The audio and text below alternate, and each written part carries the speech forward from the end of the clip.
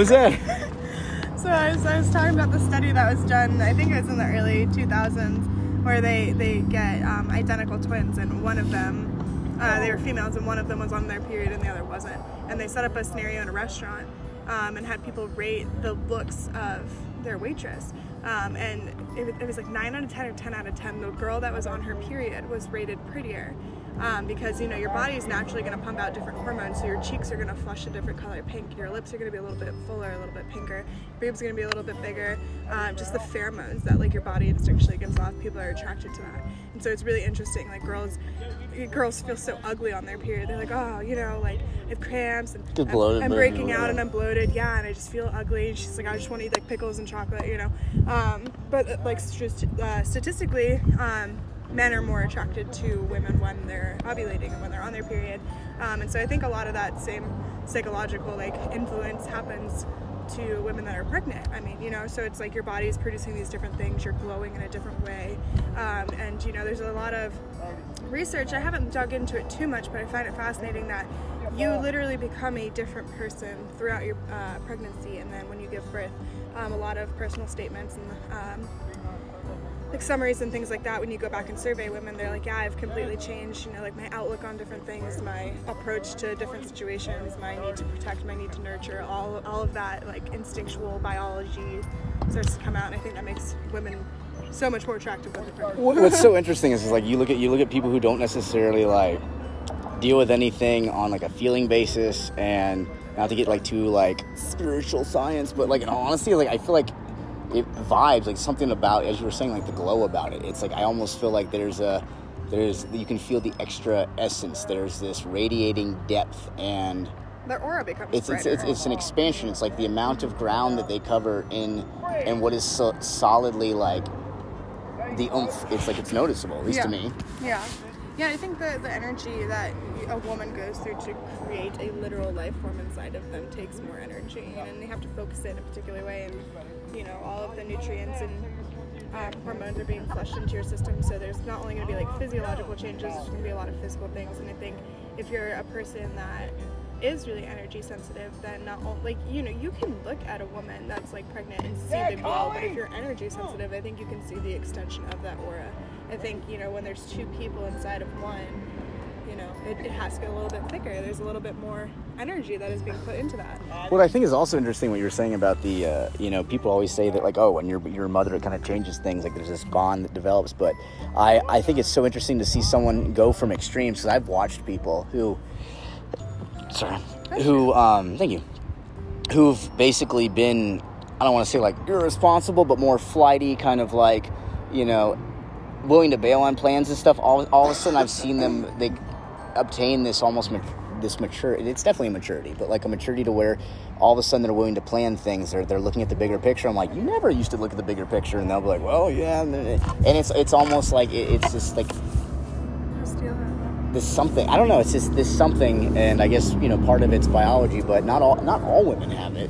But some women develop it more than others. I'd say most have it, because I've definitely had some women that do some ratchet shit. Well, I think, you know, you sort of need to grow up. You need to start planning. You know, it's not only about you. And I think that having that reality shift inside of a person's, you know, being so absorbed in their own ego, and then going to, wow, I have this life form that I have created that I need to protect. I mean, that definitely is going to switch the way that you view the world, and it's going to take more planning, because, you know, ideally your mothers would want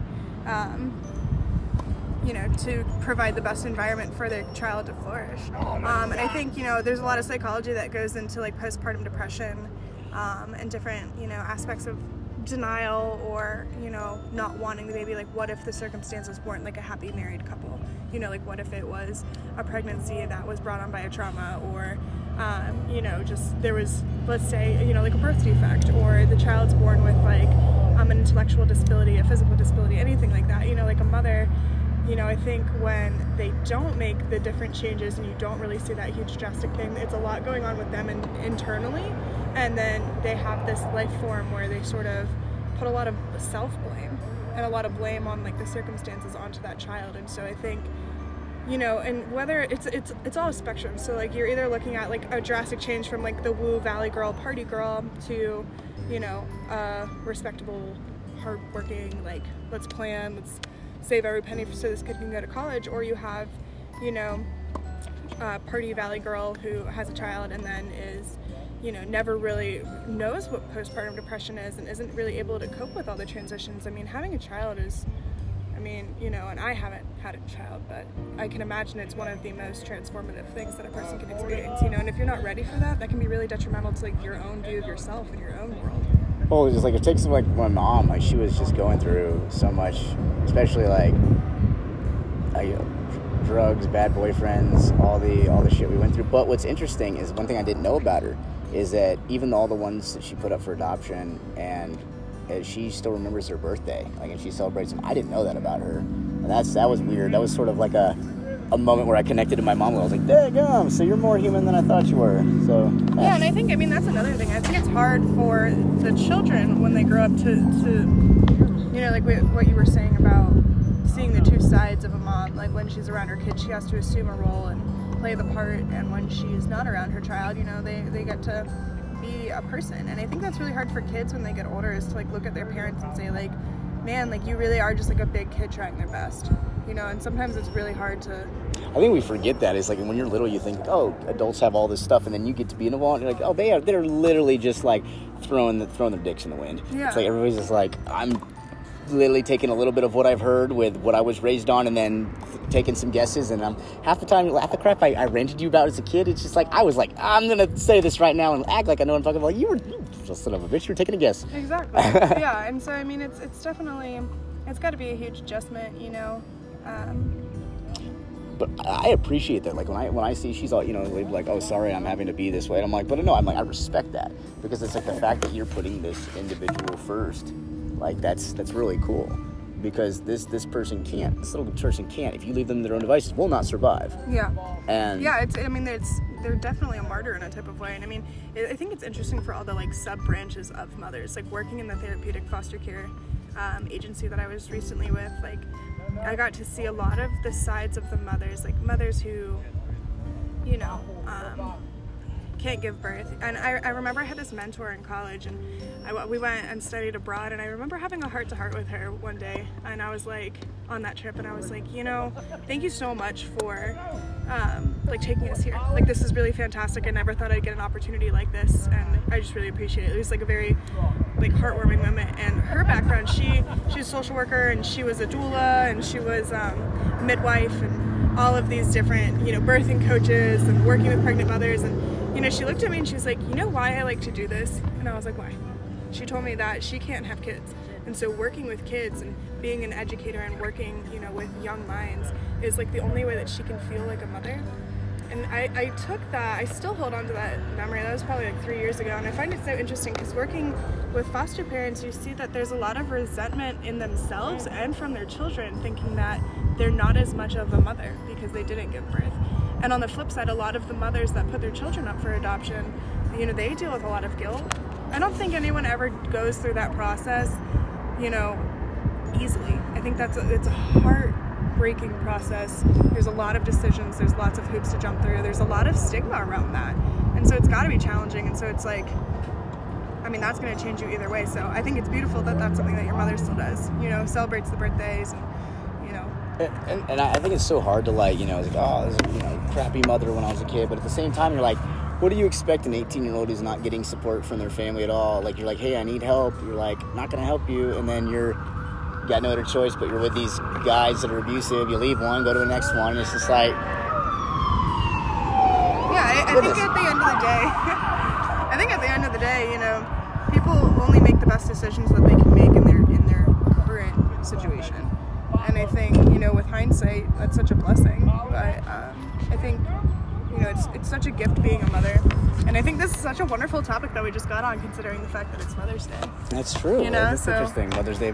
That's kind of funny, because, like, but like, you know, I have some people that are like, oh, I don't find that attractive. I'm like, people are like, how could you find a pregnant woman attractive? Because it's like, do you realize how weird it is that, like, we're this thing, this flesh suit, and we're able to produce another flesh suit out of the flesh suit. Right. Like, that's fantastic. It's like those China dolls. They, like, open one and there's China on the inside.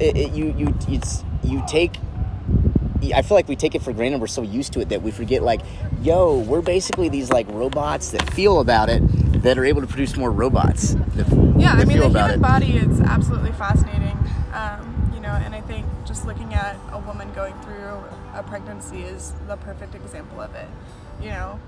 I mean, there's so many emotions and so many changes, and it's such a wonderful thing that, you're right, I think we do take for granted. I'm wondering, like, what degree, though, because it's like, you look at guys that, like, aren't necessarily, don't find it, they're like, ugh, I'm like, but all the ones that I've ever heard say that, they're also, like, not as, I feel like they live a more basic life, that they're sort of more stuck in, like, because there's what I call, like, the 4 levels of attraction. You've got, like, your basic physical, which everybody has, it's biological. Then most people get to the emotional, which is you appreciate this person, you have feelings for them, it doesn't even have to necessarily make sense, but you feel something, and so then you have an emotional connection, which of course will eventually lead to the physical connection, or immediately leads to the physical connection. Then you get, like, where some people get, which is what is it, I think it's the emotional, kind of, not the emotional, it's the, there's a step, like the step in between this and the 4th step, and it's basically where you appreciate this person. There's, like, this equality about it. Like, you both, like, oh, I like that person's mind, I like that person's thought process, but you don't necessarily challenge each other. You guys are sort of, like, equal. So it's like, oh, I appreciate the things you say, and I appreciate the things you do, but you both are kind of stuck on the same place. Yeah, you just mesh and you don't really. And then there's, like, the ultimate level, which is, like, this rational level of, like, holy crap, like, I'm my own independent person who's kicking ass. You're your own independent person, but when we interact together, we're both helping each other grow. Like, so not only do we appreciate each other for what we are, and we have this commonality, but we're also becoming more than what we were. Mm-hmm. And I feel like a lot of people a good chunk of people don't get past the 2nd level, and even some people get to the 3rd, we're like, oh, I get this, and that's why I feel like some people are unhappy, because they're like, oh, it's like, okay, I appreciate you, but, like, there's not, that you're not making each other better. Mm-hmm. If you're not around somebody that's actually making you become more than what you are, it's eventually gonna get circular. And I think that's what's so interesting about this topic, is because, you know, you just described 2 consenting adult individual people that have higher cognition than an infant, that create that change and go through those stages. But I think when a mother gives birth to a child, the second that they have that first initial kangaroo care, that change happens. Like, they don't have to work towards it. The child doesn't have to have a higher level of cognition. They don't need to talk about, you know, physics, emotions, economics, you know, things like that. And I think that's what's beautiful about it. It's like the purest form of love, whether or not it's an ideal situation. Like, there's no way to change anything like that. I mean, that's incredible for me to think about. You know, you which I think it says a lot. We were talking about the other day about, you know, certain genes that are recessive, but, like, the information's in there. Like, something may go, you know, 3 generations without appearing again, and just the right thing activated that gene. It's interesting that, like, all the potential for the other human is in there, and that it's not an automatic, but it's in there. It's just like a seed. It's like a seed has the entire potential of the entire plant in it, but it isn't it. Like, it can immediately just be the seed, be chopped in half, never gets to its point, but all the information's there.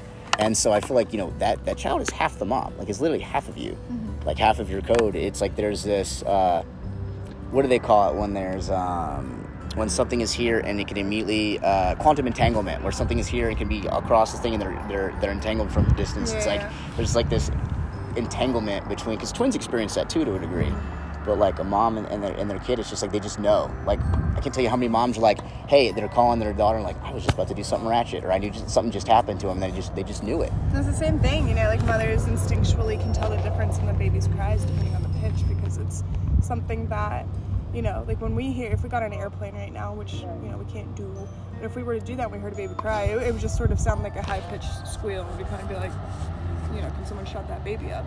And the dad may even just be like, oh my gosh, like, why is it crying? I don't know. But the mother is going to instinctually know between the different pitches of the child's shrieks. Oh, it's hungry. Oh, it needs to go to the bathroom. Oh, the sun from the plane light is in its eyes and it's upsetting him, you know? Like, and that's something, like, you can't teach that. And that's so miraculous to think that is just, like, just a skill, you know? that you just develop after creating a life form. So I was wondering, like, I haven't had a chance to read. This is one thing I have not had a chance to research at all, and that is why some women experience postpartum and some women don't. what? So you're asking like why it is? Yeah. Do you know like what? Yeah, I mean it's actually more common than you would think. A lot of people don't lump it in with depression, and a lot of people, when you're going through your pregnancy, like an ideal pregnancy, so you're going for your checkups, and you'll go to like parenting classes and learn how to change a diaper. None of that curriculum ever covers postpartum. So a lot of times, like, women don't think they experience it because they don't really know what it is. And so a lot of times, like, I would say, and this is a butchered statistic, but maybe 80% of women are going to experience, and that's because it's stressful. There's a lack of sleep. There's an isolation period of, readjust, like the beginning of that readjustment of your whole life. I mean, that, and it's terrifying. Holy shit, having a kid would be so scary. All of the thoughts of like, what if I screw this up? Like that inevitably is going to lead to a person experiencing some sort of depression. And there are, there's going to be biology inside of it. So it's like if you're more likely to experience depression, or you already are, and then you have a child, you're probably going to have a higher rate of being susceptible to suffering from postpartum. And so I think it's support-based. I think it's I was just about to say that. I imagine, like, you get somebody that's like, you get one person that's like, hey, let's maybe work through that, or let's try to do this, as opposed to someone's like, you just need to get over it. It's not even, it's all in your head, or that. It's like, That's gotta suck, because I know so many of my friends that are in relationships with the guys just like, that's not a, not a thing. Like, you just need it. I'm like, damn, way to be supportive, bro. Yeah, and I think, so it's support-based. I mean, if you're a single mother living alone in New York City, and your parents, aren't involved, and you bring your infant home and you can't sleep at night, like, if you're isolated, that's only going to worsen the symptoms of that. What I would like to know more about is, some women can experience postpartum for a week, and some people never, really have the right tools to cope with it. And that, and that can lead to really dark things, like killing themselves, killing their baby, like abandoning them, giving them up for adoption, because they like have gone through their own thought process of like, what if I can't do this? Maybe I should give this kid away, So it can get really severe really quickly. And if you don't know what it is, then you don't know how to solve it. So I think, postpartum needs to be talked about a little bit more. Well, I know that like a lot of people talk about how, becoming a parent like isolates them from previous friendships. Like, a lot of friends don't want to hang out with somebody that has a kid, or they're like, hey, you want to come to you can't come to the party, and they're like, oh, I stopped getting invites to stuff. I stopped kind of. And that sucks, but again, I mean, it's like, it's that change that they're going through, like what we were talking about. Like, I mean, it's hard to maintain the same routine when you have this thing that you have to look after, when you have this child that you need to care for.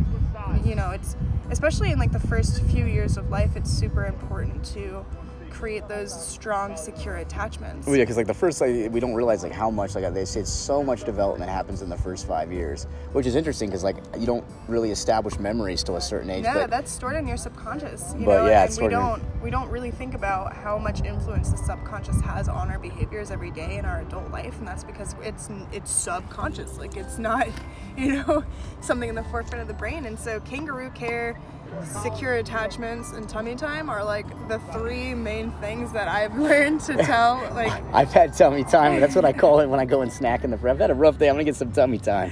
Pizza rolls, ice cream sandwiches. You're going somewhere else with that. I was just like, I've had my own tummy time, but it's not, apparently we don't do the same thing. So kangaroo care is skin-to-skin contact, and that's super important for forming those attachments. That there's different types of attachments. Yeah, Melissa was saying she's like, well, how do you feel about, because some people like leave their baby in their crib. She's like, cuddling with the kid for certain years, because it's like there's that connection, like you're actually going to sleep with your child in your arms as opposed to always putting it in the crib. See, and different people are going to have different opinions about that. And there's 4 main styles of attachment: avoidant attachment disorder, secure attachment disorder, ambivalent attachment disorder, and radical.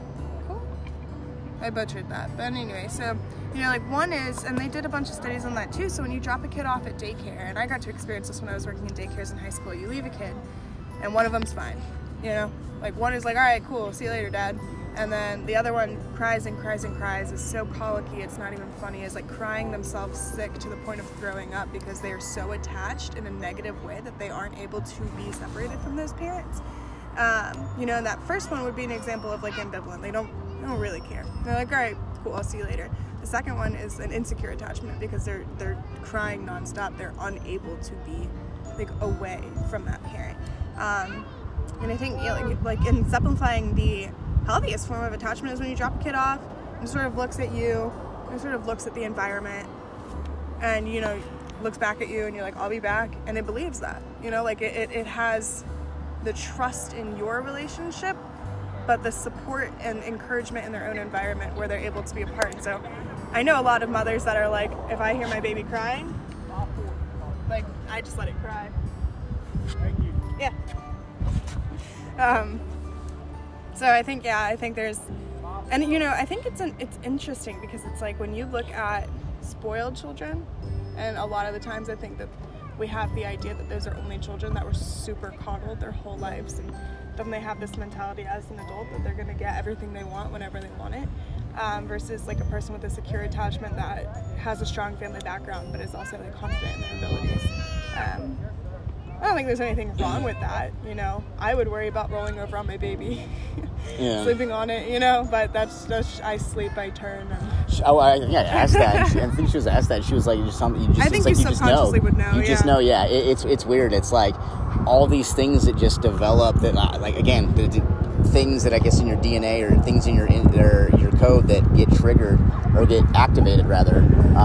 And so it's just like, oh, this button's going to come on automatically. It's like you'll sense it. You don't have to be conscious to know it. Yeah, and I think it's interesting because it's like, I know we're animals, but looking at other animals in the animal kingdom, we have such a unique and individualized approach to caring for our young.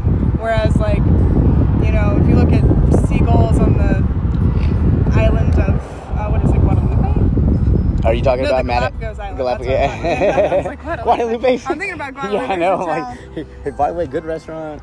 Yeah, shout out to Guadalupe. But good. Yeah. But, I mean, there's seagulls there, and they give birth to their young. They leave for a week. They come back, they feed it one more time, and then they leave.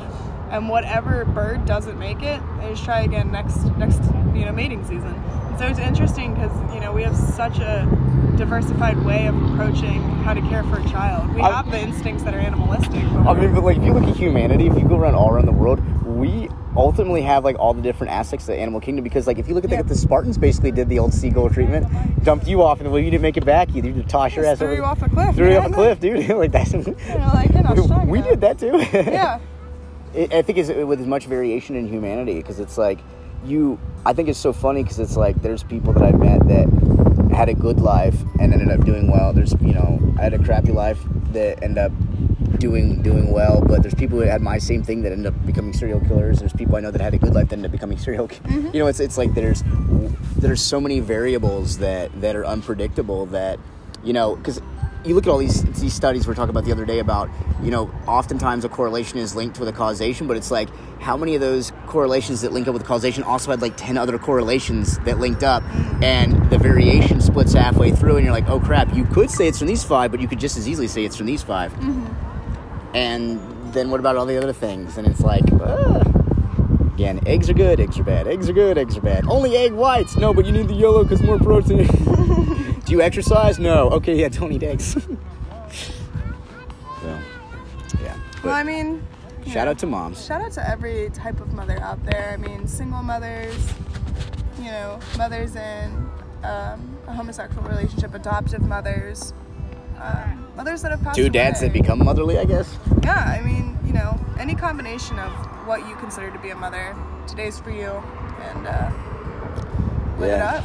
Heck yeah, but like I think it's attractive. I think maybe because I did have such a rough childhood, I respect mothers even more. But just you don't realize like how much, like, I guess mothers go through and like what it takes. It's like anything that you do that you get a break from, you don't get a break from being a mom. So let's say that you're like, okay, I finally set time away, my job's over, it's my day off, and you tell everybody go, you kiss your ass. A mom's like, I can do that up until, guess what, my child needs me, and then I'm going to take care of that. And that's cool as shit, and you don't realize like how much like your job stops, their job doesn't.